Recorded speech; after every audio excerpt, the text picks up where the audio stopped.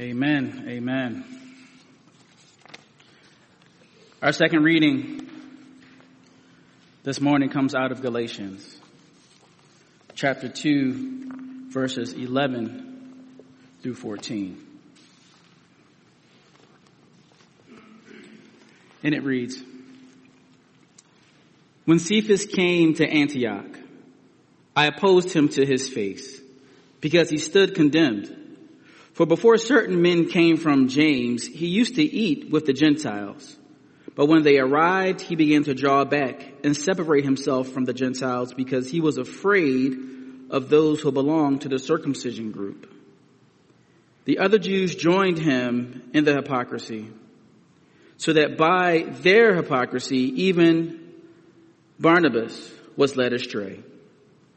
When I saw that they were not acting in line with the truth of the gospel, I said to Cephas in front of them all, 'You are a Jew, yet you live like a Gentile and not like a Jew. How is it then that you force Gentiles to follow Jewish customs?'" The word of the Lord. Let's pray. Lord God, we thank you for this gathering of your people, that we might hear a word from you this day, oh God. We pray that you would open up our hearts and our minds, that we may receive all that you have for us this day, oh God. That we may get a deeper understanding of you, and that we might leave this place differently than we've come. We thank you, oh God. We believe in all the things that you're going to do in turning our hearts around to you. We pray these things in Jesus' name. Amen. So I am back by popular demand, or I'm back by default. It's up to you. You choose by the end of this sermon. During this time of this lockdown, where you can't really get out to go many places to do many things, I've been working with a spiritual director, and he has said, "Chris, you need to start writing, to get at least your thoughts out and things that are on your heart and your mind, and ways that you can express yourself, if not for anyone else, at least for yourself." So I began doing that. So you are the beneficiary of my writing practices today, or you are a prisoner to my meandering mind and whatever I have written down on this paper. But in this time, I find myself reading things that I typically would not have picked up, looked at, or even really considered. And I've been kind of, intrigued by the idea of the early 1900s and the Harlem Renaissance in particular. There is a book by Alain Leroy Locke called The Voices of the Harlem Renaissance. But the original name of the book is The New Negro and Interpretation. And it's a compilation of songs and poems and dramas and all types of things that Locke compiled from various artists, Langston Hughes, Zora Neale Hurston. You name it, it's kind of all in this book. And I was kind of intrigued and amazed by this. So I picked it up, started reading it. And there's a section in here, a portion of a drama that was written by Montgomery Gregory. And in this section, he talks about the idea of coming together in this country, in this world, as a melting pot. That we have been drawn together, perhaps, and we've come together as one. However, the world may not really be that way. Montgomery goes on to say, it seems to feel like it's more like a symphony, that we all come together playing our own part, but playing them in harmony, so that we create this beautiful sound and song together, not just melding down into this one thing. When he kind of wrote this, it did struck a chord with me. Because I remember growing up in school when reading various sociology texts, and we would talk about how this country was somewhat of a melting pot, how we all come together and we're all now this one group and this one people melting down into what I come to understand later to be one dominant culture. So that you essentially would lose yourself into whatever it is that is there. When I hear this today, you don't really hear that term so much anymore. But I hear it in other ways. I hear it in ways when people may say things that to me and that you probably have heard to say, I don't see color. I don't see race. I don't see difference. And the way a lot of people interpret this, including probably myself, is that you don't see me. This whole idea of not seeing, meaning that we've closed our eyes to the possibilities and the differences that are in front of us, as if differences are wrong or bad or fearful, something that turns us away from one another. In our Galatians text this morning, we see Paul and Peter going at it. I love this text. I love this text because when we think about Peter, we think to Acts, and isn't this the same Peter that had this vision on top of his rooftop of this blanket being let down and all these various foods that came before him, and he told God, no, I'm not going to eat. Is this the same person who had to go to Cornelius' house, this Gentile, this Roman soldier, that he might break bread with them and share the gospel, that they may also receive the Spirit of God? This is the same Peter that now shows up at Antioch, and he's acting a little bit different. But it's the same Peter. But wait a minute, preacher. So you're telling me that the Peter who had a word from God, who said, don't call anything bad that I have made.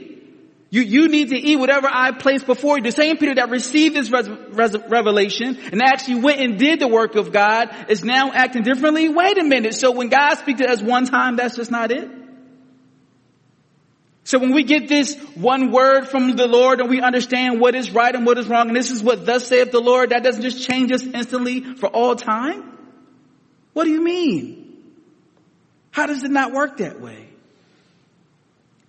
Even Peter, even Cephas, as Paul says, who walked with Jesus, who have these direct revelations from God, who stands before so many and proclaim this good news, still falls backwards, takes 10 steps back and falls into his own habits and own ways.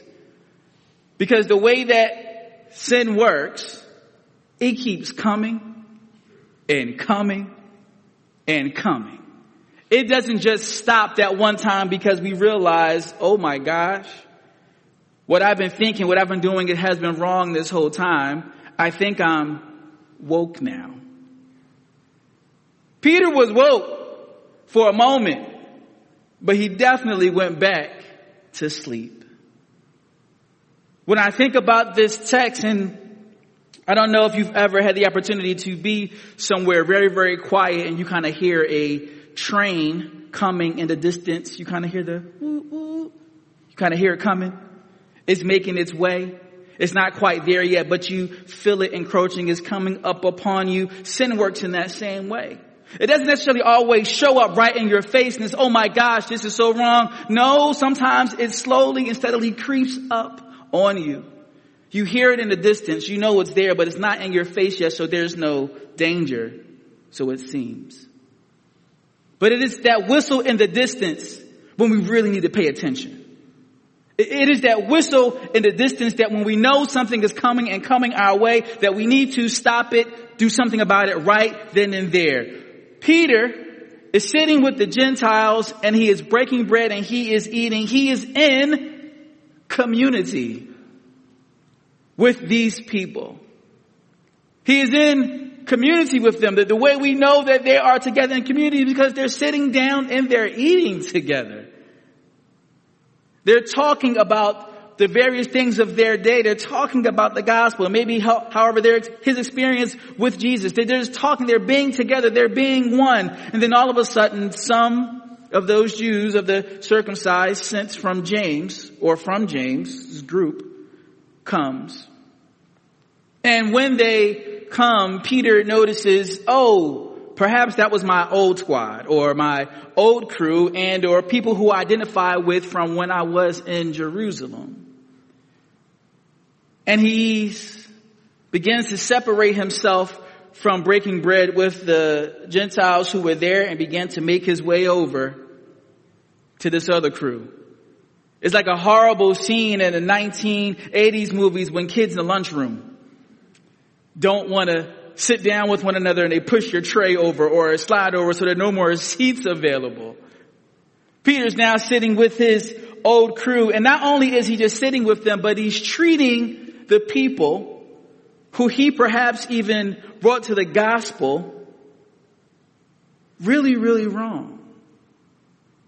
He begins to ignore them perhaps. He begins to sneer at them. He begins to act really funny about touching them in or their food, because perhaps those who have come, those Jews from Jerusalem perhaps, or from James's crew, may say, "Oh, you're unclean like them." This was a really big problem. And Paul wanted to have nothing to do with this at all. He was not okay with it. Because not only did Peter begin to do this himself, but then he began to encourage others around him, like Barnabas, who was there, to also begin to start acting in this way. It's so easy to break apart community. It's so easy to step away and say, "Oh, well, I changed my mind," especially when you have the power to make things different. Peter had the power to say to those who had come from out of town, "Come sit with us.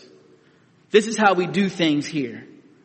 I know what your experience may have been and how you may have felt growing up, but let me break some things down to you." No, that wasn't his approach. He decided, "I'm going to come over here and be with these folks." When we think about faith, I think about this kind of conjoined twins of faith and bias. They seem to go hand in hand a lot of times. And when we come into faith, there's a natural separation that begins to happen when we begin to have the separation within ourselves about who we are and who we used to be and what we used to do and people that we used to know. And we want to separate ourselves from those things completely and those people completely. And I understand that and I completely get that. And sometimes we definitely need to break away to come to ourselves and come to who Jesus is to us. But when we begin to show bias and believe that though there is no redemption for those people, as if there was no redemption for us, now we have a problem. What happens when our actions are inconsistent with the gospel? What happens when the world around us is looking at us, the church, and saying, "Wait a minute, what does your Bible say about how you're acting right now? What does your Jesus say about what you are doing? What happens to us? What happens to the world as they observe? When the things that we do and that we say and how we treat community begins to break down." And Paul says this to Peter. How do you expect to teach someone the gospel? How do you expect to go out? How do you expect for us to live into this thing that we've been working on and talking about this whole time when you're acting like this? What do you think they will learn and understand about you? Not only you, but our Jesus that we're talking about. How can they believe anything is true when you've decided to put down and put aside and push aside these faithful folks who love Jesus just like you. Community doesn't mean that we always have to agree on everything. To always come into a point of agreement is that whole melting pot idea, right? We become one thing. We're like a bottle of milk. It's just us, all of us here. There's no difference at all whatsoever. But in community, we actually grow because of the differences. Where we actually come together and we see one another for exactly who we are, where we come from, why things are the way they are, so that we might approach this from a position of learning and being a student versus coming into a community and thinking that we're going to be the teacher. I've been grappling with this idea that our liberty is bound up in one another. Our liberty, our freedom is bound up in one another. If we stay in our remote corners of society and of the world, we are now siloed and we are prisoners of our own demise. We don't know any different. We can't see any different. We can't learn anything any way different because we are separated from one another. It's almost like when boxers go into their corner and they're resting, and then when they eventually come out, they come out ready to fight. When we retreat to our own corners and our own sections of the world and sections of society, when we come out and see something different, someone different, something that we quite don't understand because we've been isolated so long, we are ready to fight. But this text helps me to understand that when we come together, and I think Peter understood this, but he kind of got shook in the moment, is that his worldview began to expand. Instead of shrinking in the moment, which he did, he had the opportunity to grow in that moment. He had the chance to show those who did not know any better, let me help you come out of your corner, come out of your silo, come over here and learn a few things. I'm not saying you have to sit down and eat all the things that we're eating. No, you don't have to have shrimp. I know that you're kosher. However, you should have this conversation. You should begin to talk and understand the gospel more fully, if that's who we proclaim to be and if that's who we say we are. The world today is forcing us in so many ways, and our culture is forcing us in so many ways to be isolated. That we are being pushed in separate corners of our society. Because the more fragmented we become, the less power we have as a community. You see, my liberation is bound up in your liberation because when I'm free, you're free. And if I'm not free, you can't be free because now you're worried. Now you're worried about what's happening out there. What happens when it comes to me? What happens about the world as it begins to take over where I am? We can really be closed off and in bubbles in our own communities. And we can do that for a time, but the world does change. And when it does change, where are we in it? We have to be different. We have to be the people God is calling us to be. The issue oftentimes is that is a win-lose mentality. That if we come together, someone has to dominate. Someone has to be the ultimate person in this space. Someone has to control this society, control this thing, versus the give and take that is actually required of us. One of my good friends, she's kind of a vegan sometimes. Depends on the week. She's a vegan. But whenever that week comes around, we used to be able to go out and have lunch every now and again. And I will always be concerned, so where do you want to eat? And she was so gracious to me. She would say, listen, we can go anywhere. I will find something on the menu. Don't worry about me. So for that moment, for that time together, we were able to sit down and have a meal together and sometimes forsake their preferences in that moment. So we wouldn't give up on the community and relationship at hand. The give and the take that's needed. We forego relationship. We forego community too often just to have our way. And not look to try that vegan sausage that's on that plate. It looks pretty good, but I'm not quite sure what that is. But I'll try that though. Perhaps I'll like it. I mean, if I don't, I know better for next time. But it's these opportunities that we have to give up a little bit of ourselves just to invite the other person and the other groups and the other community, and so that we might expand our own horizons to step into what it is that God is calling us into. We have to be intentional about building community. One thing that this pandemic has done is that it made us and has forced us to be intentional about the work that we do in church now. We have to. We can't assume that when we come to church on Sunday mornings now, everyone's going to be here. We can't assume how someone is doing because we're going to see them next week. Some of those things happen very, very easily, especially in our context. We take people for granted. We take those who are around us, oh, they're just going to be there. But now that's not the case. We have to be intentional about reaching out. We have to be intentional about making that extra phone call, thinking about other people, not just ourselves, being concerned about where other folks are.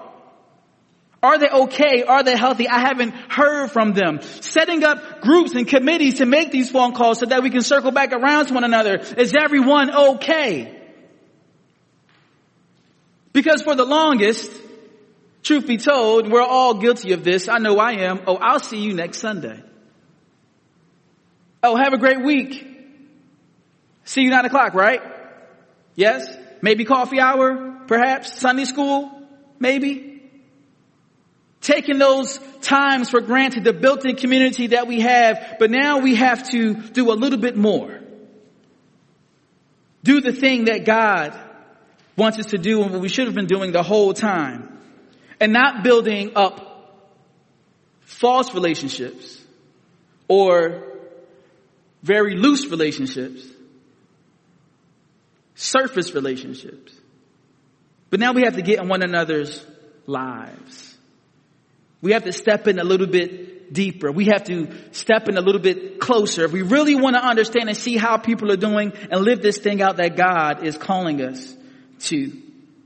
In our Nehemiah text, we see that Nehemiah did not have to come back to Jerusalem. He didn't have to come back to these people. He actually was probably doing pretty well in the kingdom where he was. He himself was fine. But he recognized and understood that the community where he had come from, where his people were from, was in shambles. So he had to be intentional to go back to this place to see what was going on so that we might rebuild the wall and the gates that had been burnt down and broken down. This idea took intention. This was something that had to happen. It was a burning within his soul that he had to do something. It wasn't just about him, where he was sitting, where he was eating, how he was doing, because he was all right. He had the ear of the king. He didn't need to go anywhere. But what he decided to do, I have to go back and see what's going on with the people who are living in shambles. With the people who are living among the rubble, with the people who are exposed to marauders and all those who don't care about them. I have the resources and wherewithal to take what I have and go over to this place that I might do something.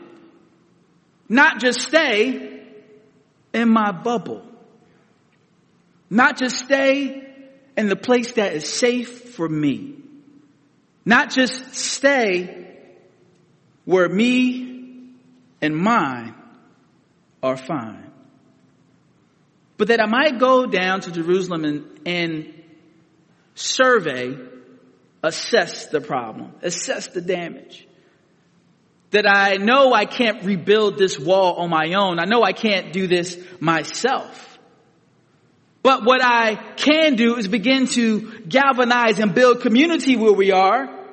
Help everyone to see that it's not okay that these walls have been broken down and that we're exposed in this way. We are a better people than this. Let us come together that we might build this community together. It took intention to go. It took intention to survey. Then it took intention to build community. Then it took intention to then build the wall. There were so many steps and layers to this that Nehemiah had to go through. And also when he was there, come up against those who did not want this wall to happen at all.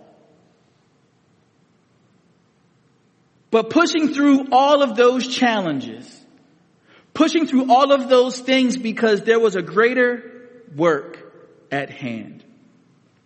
This community deserves to be rebuilt again. This has a lot to do with us because there are actual physical communities not too far from here that are in shambles. There are physical communities here not too far from us whose walls have been broken down and have been broken down for a very long time. There are those who are not too far from us today who need the resources and need someone to help galvanize the community, come together that we might learn from one another, become one, and build together the society that God desires for us to have. But there are also people, individuals, some folks that we know who may be in this place or at least live in this vicinity whose lives are in shambles. Their walls of security are broken down. Their social constructs are in shambles. They don't know what to do with themselves or who they are. They have lost all aspects of reality and life, and they need help to help rebuild who they are as a person. All these various ways in that we must step into what God is calling us to, that we might help one another, be next to people. Because when they are liberated and free, so am I. In Southwest Philly, I pastor a church. I'm executive pastor of Salt and Light. But I'm also the convening pastor of The Commonplace, which is a 501c faith-based nonprofit. We typically have after-school programs that we run and summer programs that we run and various activities for kids. And it is a great time with family and children. But when everything went down for us, we were no longer able to do those activities. So we had to make somewhat of a pivot. The church and The Commonplace came together and realized that food insecurity was a problem where we were. So we began a food cupboard and a food bank where we can offer food every week. Made a few phone calls, called a few friends, got a few connections, and made things happen. We turned this thing around within about a week or two. We were up and running, making it happen. Virtual high fives all around, or elbows or whatever. We would have been very happy and proud of ourselves that we can go from not having this program at all to actually running something like this within such a short period of time. But the more we thought about it and we sat around and said, you know what? This was great that this could happen, but this ministry and providing food was a great thing, but that wasn't the real point. What we realized is that everything that we have been trying to do has been really built around creating community. And the ministries that we were engaging in those times, and especially right now, even with the food pantry, is just one of those mechanisms that we use to bring people together so that we still might have community.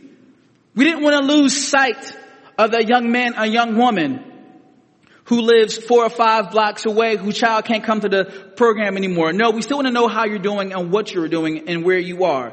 Those seniors who would come on Sunday mornings and this was their only time to really get out, and now they're sitting sedentary in their homes and in their apartments.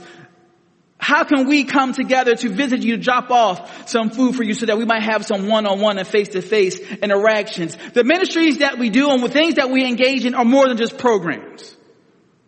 But we're not just trying to give out and change things and say, here, I'm helping you, here you go, I feel good about myself now. That's not what this is. But every time we reach out and we do the gospel of Jesus Christ, we are building community, because that is the work that God is calling us to do. As we give of ourselves, we are also receiving from the person who was there. Everyone has value. So when we step into these places and we step into these things, we're going into our ministries. We have to realize that ministry is a great thing, but that is not the means to the end. Because the end of all that we do, the end of all God is calling us to do, is that we might begin to truly understand what it means to love on one another. We are called the people of God. We are called those who are followers of Jesus Christ, the one who went to the lepers, the one who went out to the Gentiles at times and spoke to them, or the ones who touched people he wasn't supposed to touch, the one who sat with communities he wasn't supposed to sit with. Are we following that Jesus? Are we following that risen Savior? Are we following the one who came and looked at us and said, you may not feel like you deserve all that I have to offer to you, but it's not about how you feel. It's about how much God loves us.